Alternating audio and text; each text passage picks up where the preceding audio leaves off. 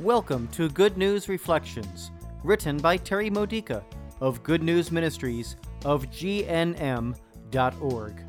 Building your faith for everyday life, using the scriptures of the Catholic Mass. Friday, in the octave of Easter. Today's theme, What's Stopping You? Are you involved in a ministry or service that needs a resurrection? Perhaps you've been working on something for a long time and have not yet succeeded. Does it seem like your efforts are pointless, fruitless? Where has progress been too slow or too lethargic? Are you hedged in and unable to do what you believe you're called to do? Is it time to cast your net over the other side of the boat, as in our gospel reading today from John chapter 21, verses 1 through 14?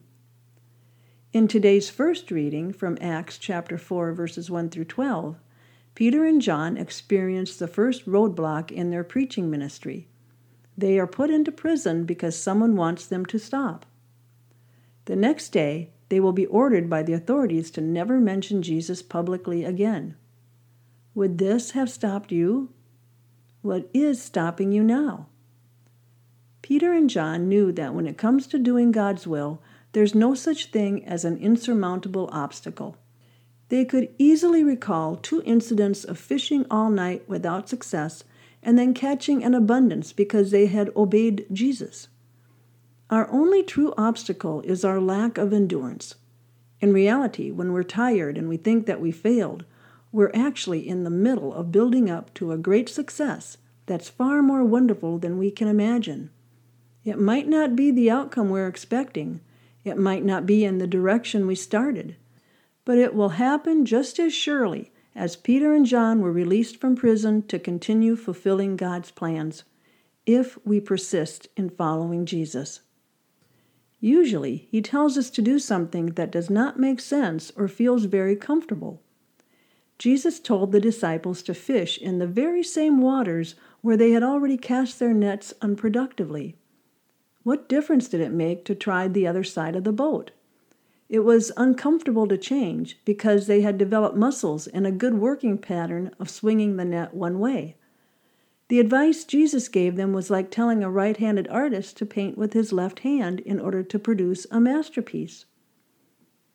Are you ready to try something that doesn't make sense? Go ahead and do whatever will stretch you beyond what feels logical and comfortable. If it seems like a wrong direction, but the right direction hasn't been working, as long as it doesn't conflict with Scripture or church teaching, go ahead and assume that it is Jesus talking to you. Move boldly into it and trust that if you're making another mistake, God will get your attention and redirect you again. This has been a Good News Reflection by Good News Ministries of GNM.org. For more faith builders or to learn more about this ministry, come visit our website. You'll find Good News Reflections available by email and text message, online retreats, prayer resources, and lots more to help you know the Father's love and grow closer to Christ and be filled with the Holy Spirit. Visit GNM.org today.